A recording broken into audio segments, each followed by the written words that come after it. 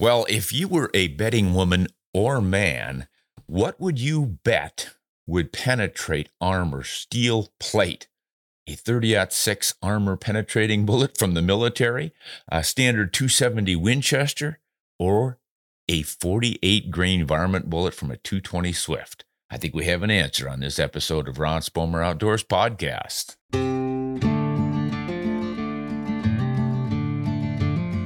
Hello, everyone, and welcome. We've got some fun questions today, the way it looks. And the first one is about that penetration in steel from those three wildly different cartridges and bullets. But before we get to that, I want to answer a question here from a patron from Patreon. This gentleman asked, Ron, I've learned a lot from you in your recent episodes. You mentioned pressure related to cartridges. I'm interested to know how to use this information as a hand loader. In other words, what value does knowing pressure help us as shooters, hunters, and hobbyist hand loaders? I can see if I were approaching max charge, but I see different max pressure depending on the bullet and the powder selection. Can you expand on this and help me understand how to use this information? Or should I not spend much time worrying about it? Thanks for all you do and keep up the great work, sir. Bill. Well, good question, Bill. Knowing which pressures our hand loads are producing is important because it keeps us from blowing up our rifles. But knowing when pressures are too high is always a crapshoot to a degree. So we have to depend on the combination of loading manual recipes plus classic pressure signs. The max pressures are established by SAMI, so all we have to do is stay below them. And the manuals do that. But know this, every barrel, case, primer, and bullet combination changes pressures to a degree. So the manuals will start with a light starting load and then work up. Hand loaders must watch for flattened primers, a stiff bolt lift, ejector marks on the base, etc. Most hand loading manuals will describe these in detail. Also, these are not absolutely reliable measures, but they're about the best we can do. Now, if you notice a steady progression in muzzle velocities while you work up your loads, you're probably good. But when you start to see minimal increases per grain of powder, you've reached your limit because you get increased pressure without appreciably increasing your velocities when you get too much pressure. So back off. You can also measure case diameter at the head and web just ahead of the extractor groove with a micrometer. Increases there will indicate high pressures. If you find yourself having to trim necks every loading or two, that could also indicate high pressure, or it could simply be too much dragging of the expander ball in a rough neck. Now, black carbon around the primer pocket and or loose primers, well, that absolutely indicates excessive pressures. Well, there are a lot of little things like this to watch for, but these are the basics. So not knowing the absolute chamber pressure, well, it's why it's advised to follow the recipes in the manuals and don't try to set speed records. That's the advice I provided to our patron, Bill. And I hope he still has all of his fingers and isn't pushing the envelope. You know, hand loading really is quite safe. I've been doing it since I was a teenager. And if you're not just listening and watching, I'm holding up 10 fingers and I have both eyes yet, so everything's still intact. I have not had a problem with my hand loads other than one time I stuck the wrong cartridge in the rifle, but that could have been done with factory loads as well. The point is, as long as we're careful, slow and methodical and thinking all the time, we are, of course, working with tools that can really cause problems, kind of like power saw of some kind, any sort of power, working with electricity. I mean, there are a lot of ways we can screw up. So you have to know what you're doing, take your time, and pay attention. But golly, hand loading has been going on for so long. Well, really, when you think about it, hand loading has been going along pretty much for as long as firearms have been around. Because what did we do with muzzle loaders? We hand loaded them. We poured the powder in. We seated the bullet on it. We put on the cap where we primed the pan. And that's hand loading.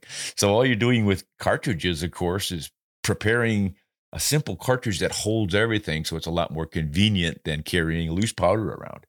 Just be careful with all of it, and you should be just fine. Now, I see they gave me a page with a few things on it. Here's something from Todd who says, hey, why do you call it a 5.56?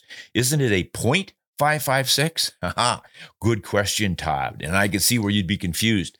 What we're up against here are the two different systems of measurement. The empirical system, which is the good old thousandths of an inch, the old system of measurement that we're trying to get away from to go metric. The 5.56 millimeter is a metric designation of the bullet diameter, whereas the 0.223, that would be the imperial system. So that's why we call it a 5.56, because dimensionally it is 5.56 millimeters, not in inches. All right. This is from Chris. In P.O. Ackley's book, Hand Load for Shooters and Reloaders, there's a picture of a piece of half-inch armor plate from a half-track vehicle, World War II. This is it, boys. There were 2 holes in that plate from the 48 grain factory ammo from the 220 Swift. The 270 and the armor-piercing 30-06 failed to do more than dent the steel. It's a cool picture. Yeah, it sure is, Chris. I've seen it before many times in that book, and it is really an eye-opener. Now, why would a frangible little 48 grain, thinly jacketed lead core bullet from a 220 Swift that was probably going close to 4,000 feet per second, why would that penetrate steel when the actual 30-06 supposedly armor-penetrating bullet didn't? I don't exactly know. If anyone out there knows the answer to this, it has been replicated many times. This was not just a one-off. So I don't know exactly why it happens, but they sure can do it. So we will look for some answers from some of you folks out there. I imagine someone with a lot of military experience might have that answer for us. Looking forward to hearing it. Now here is someone looking for something about 22 long rifles. Randall. A 22 long rifle, what action would you choose? A lever action? A bolt action? An automatic? I was thinking of a bolt action in a survival scenario because of its simplicity, but I do like a lever action. All right, now, between a lever action, a bolt action, and an automatic, I say yes. Get one of each and add a pump in there if you can find it. However, I know what you're driving at here. For your one chance survival rifle, you've got nothing else. I think you're right. Go with the bolt action. It's more dependable. I think it can be more easily repaired. And it shouldn't really need to be repaired.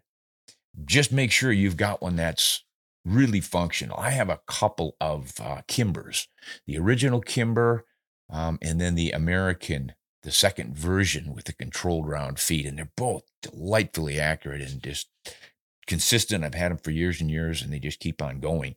But, I can't say that I've ever had trouble with my Ruger 1022s. They've always been pretty darn consistent. A lot of the relatively inexpensive 22s, whether they're automatics or pumps, bolt actions, whatever, seem to have issues. But I think that has more to do with the low cost. They're just not built for rugged long-term use. So I would invest in a bolt action that's got a reputation for quality. After years of fine print contracts and getting ripped off by overpriced wireless providers, if we've learned anything, it's that there's always a catch. So when I heard that Mint Mobile wireless plans are $15 a month when you purchase a 3-month plan, I thought, what's the catch? But after talking to them, it all made sense. There isn't one. Mint Mobile's secret sauce is that they sell wireless service online. They cut out the cost of retail stores and pass those sweet savings directly to you. To get this new customer offer and your new 3-month unlimited wireless plan for just $15 a month, go to mintmobile.com/waypoint. That's mintmobile.com/waypoint. Cut your wireless bill to $15 a month at mintmobile.com/waypoint. Additional taxes, fees, and restrictions apply. See Mint Mobile for details.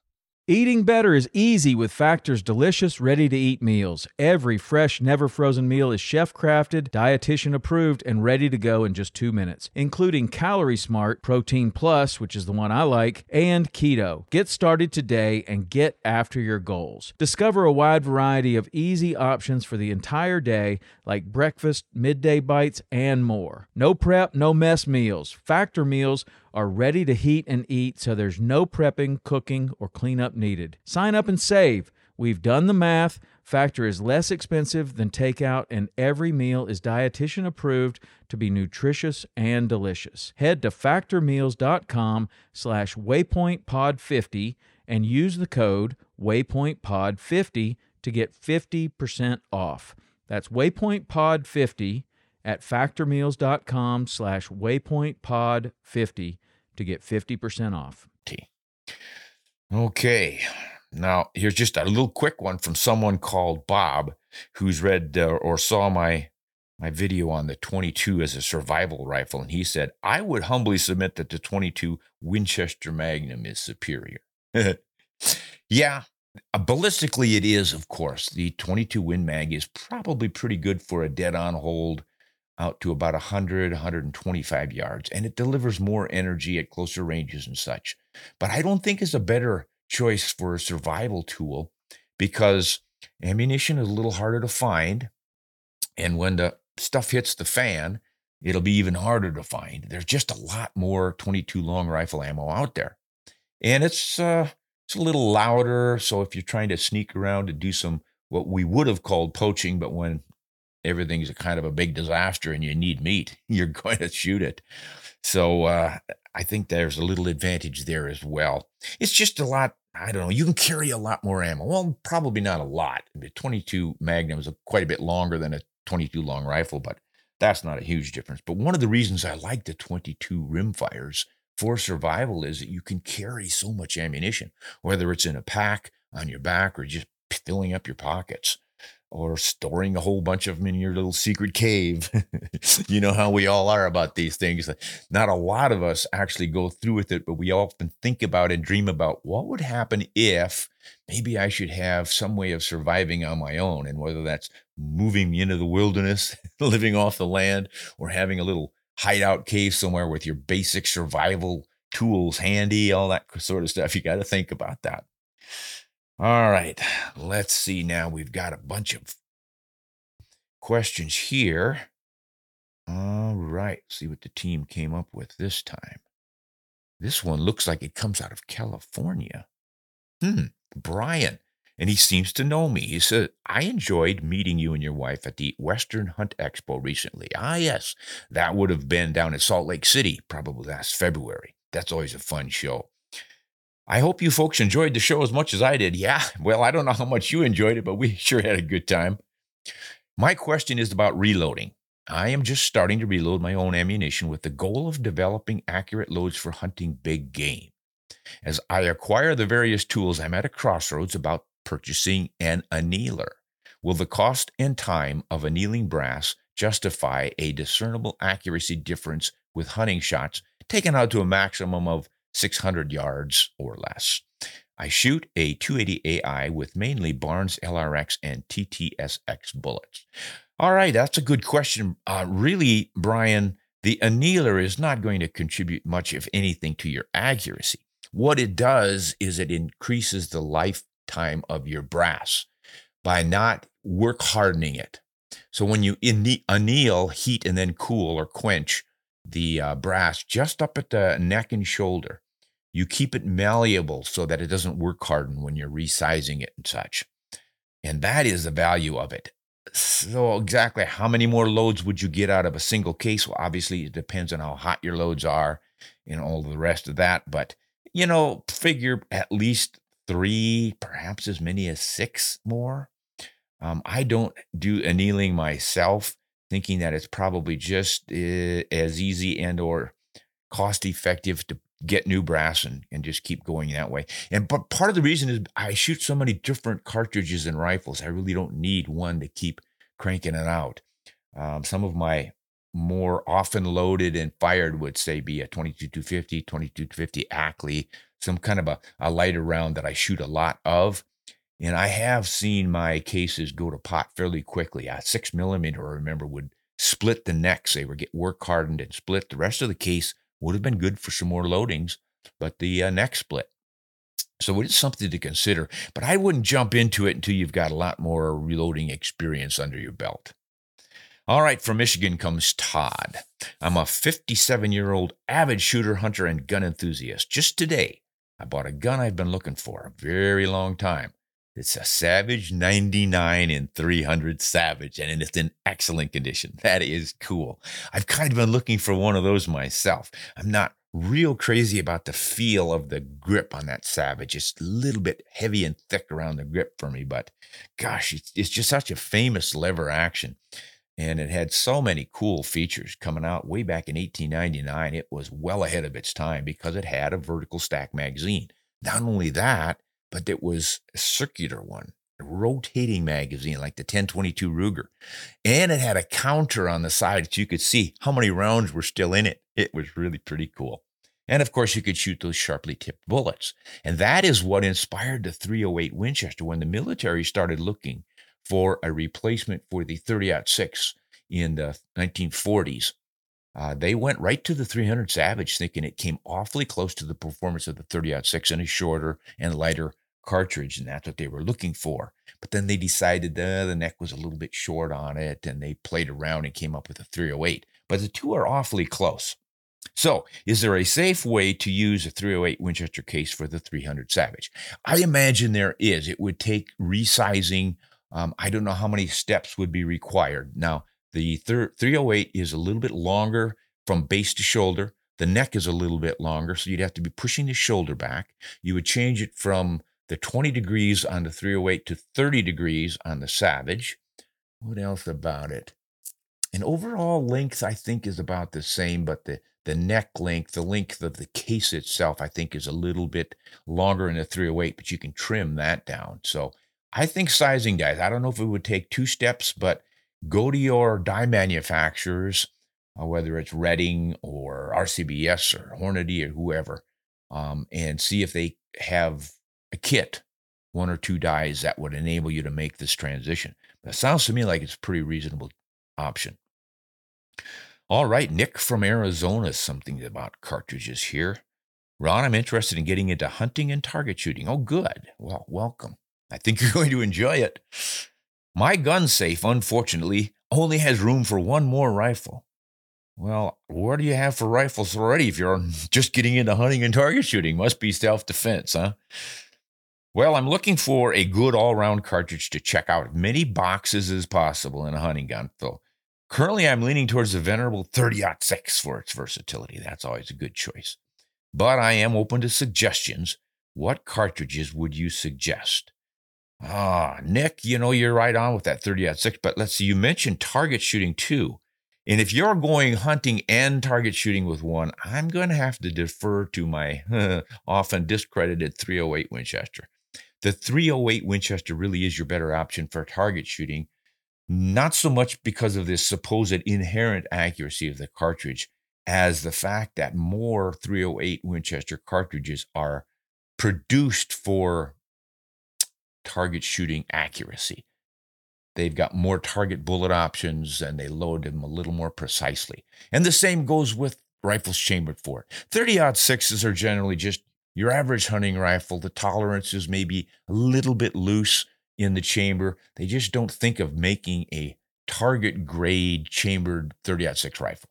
So I think you're going to be all right with a 308. You'll be spitting your bullets maybe 150 feet per second more slowly out of a 308. If you're hand loading and getting your pressure signs and everything up to snuff, just figure 100 feet per second less velocity, which is no big deal. No elk's going to say, oh boy, too bad you used a 308 instead of a 30-06 and walk away.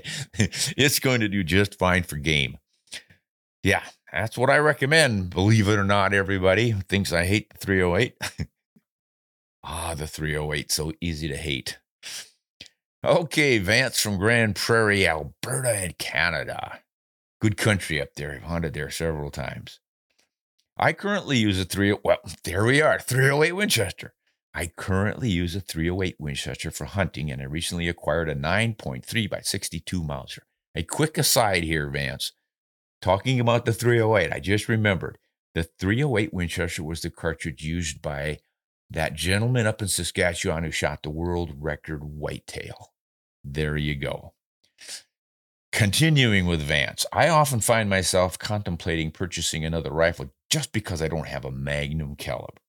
I've always end up talking myself out of it, as I have these two rifles that I think cover all my needs for deer, elk, moose, and black bear. But what is your opinion on this? Is a Magnum really needed, or do you think I have more than adequate firepower for hunting within ethical hunting distances, which I consider to be 400 yards or less? Vance, you're done. Yes, you have all you need for 400 yards or less. There's no need for a Magnum. Now, you might want a Magnum and you might have fun with a Magnum, but you certainly don't need it. And once again, here is the value of a Magnum. You get a little more maximum point blank range reach. Where your regular cartridge, the bullet might drop below your target at, say, 300 yards. With a Magnum in the same caliber, you might be able to reach another 30 to 50 yards before the bullet falls under your target. Now, if you have a laser rangefinder and you know the exact distance to your target, shouldn't be a problem because you just compensate either by dialing your turrets or holding high or using a subreticle in your scope, and you'll just be fine. So, yeah, I would say 400 yards or less.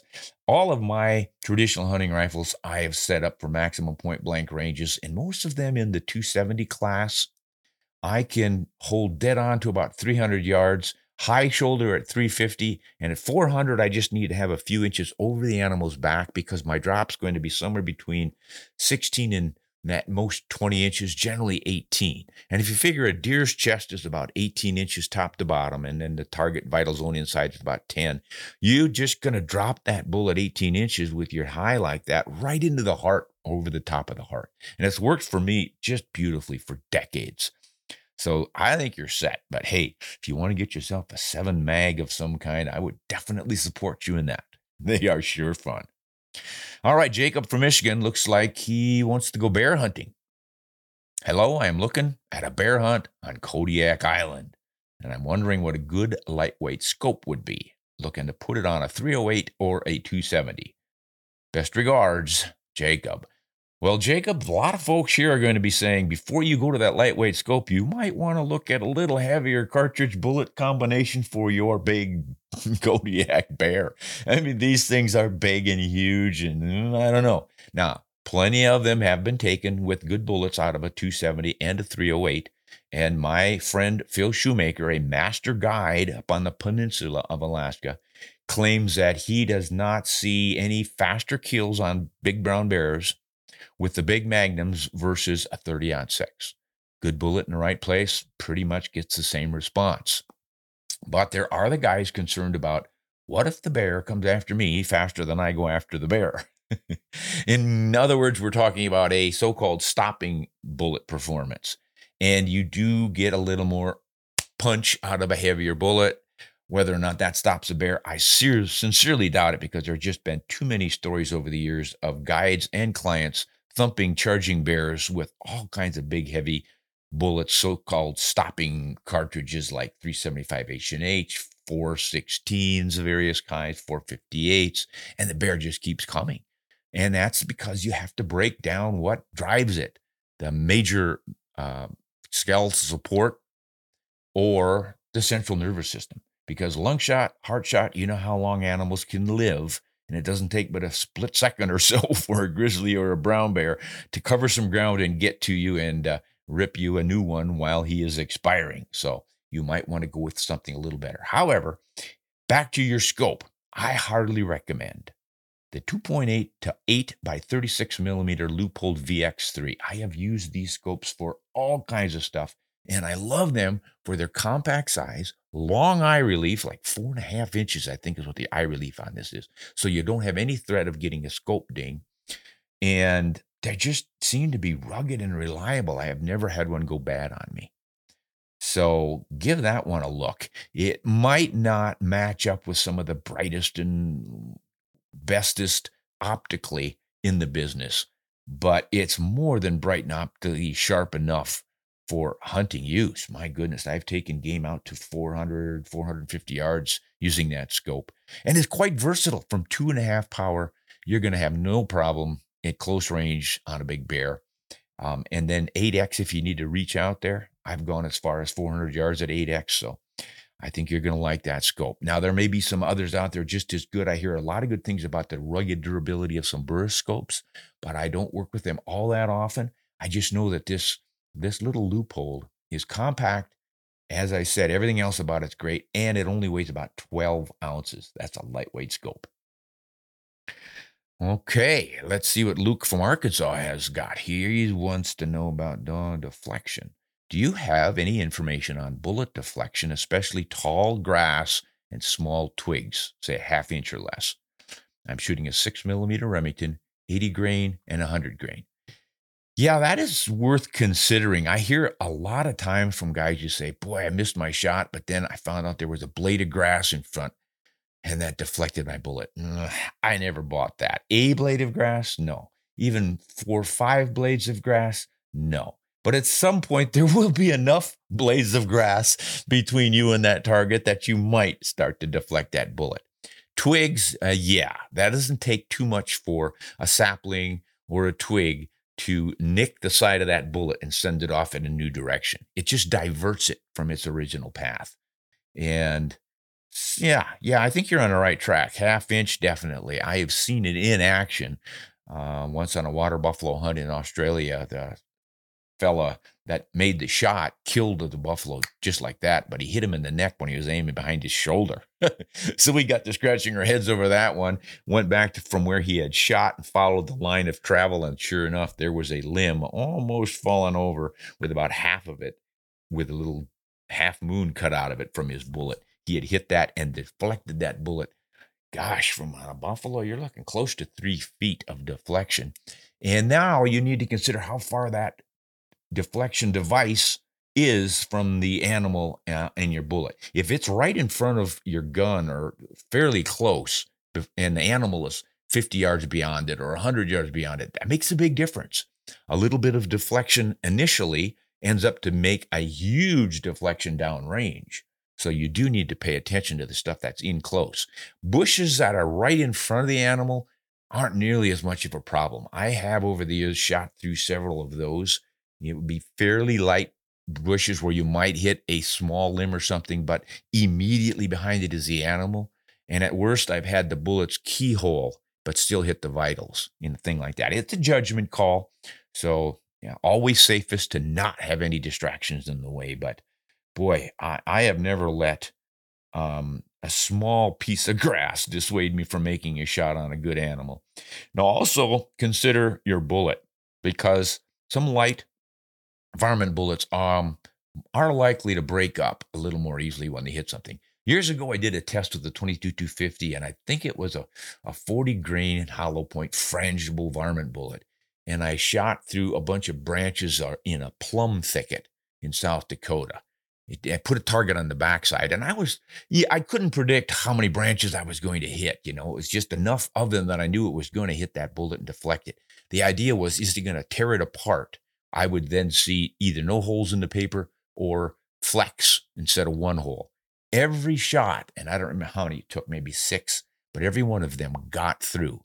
Some of them were a little bit sideways, but none of them turned into that broken up bullet that you hear so much about.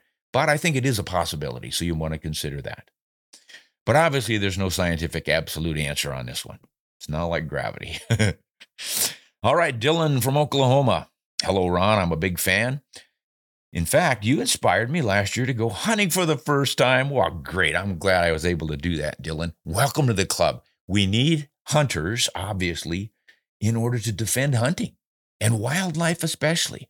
As I've preached on many a time, and you probably already know it, but don't forget, we hunters are funding wildlife conservation. Not only that, but we are the ones raising the alarm bells, save habitat. You've got to save our wetlands, our forests, our grasslands. Most people, they don't know what's going on out there because they're too busy with their lives and they don't really care about hunting and the wildlife. So welcome to the club. We need your support.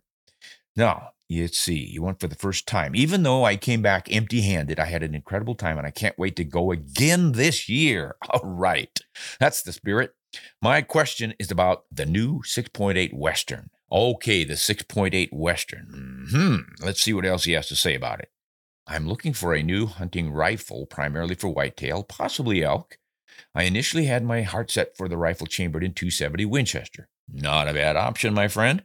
However, the 6.8 Western has really caught my eye. Everyone always talks about the cartridge's long-range capabilities and applications.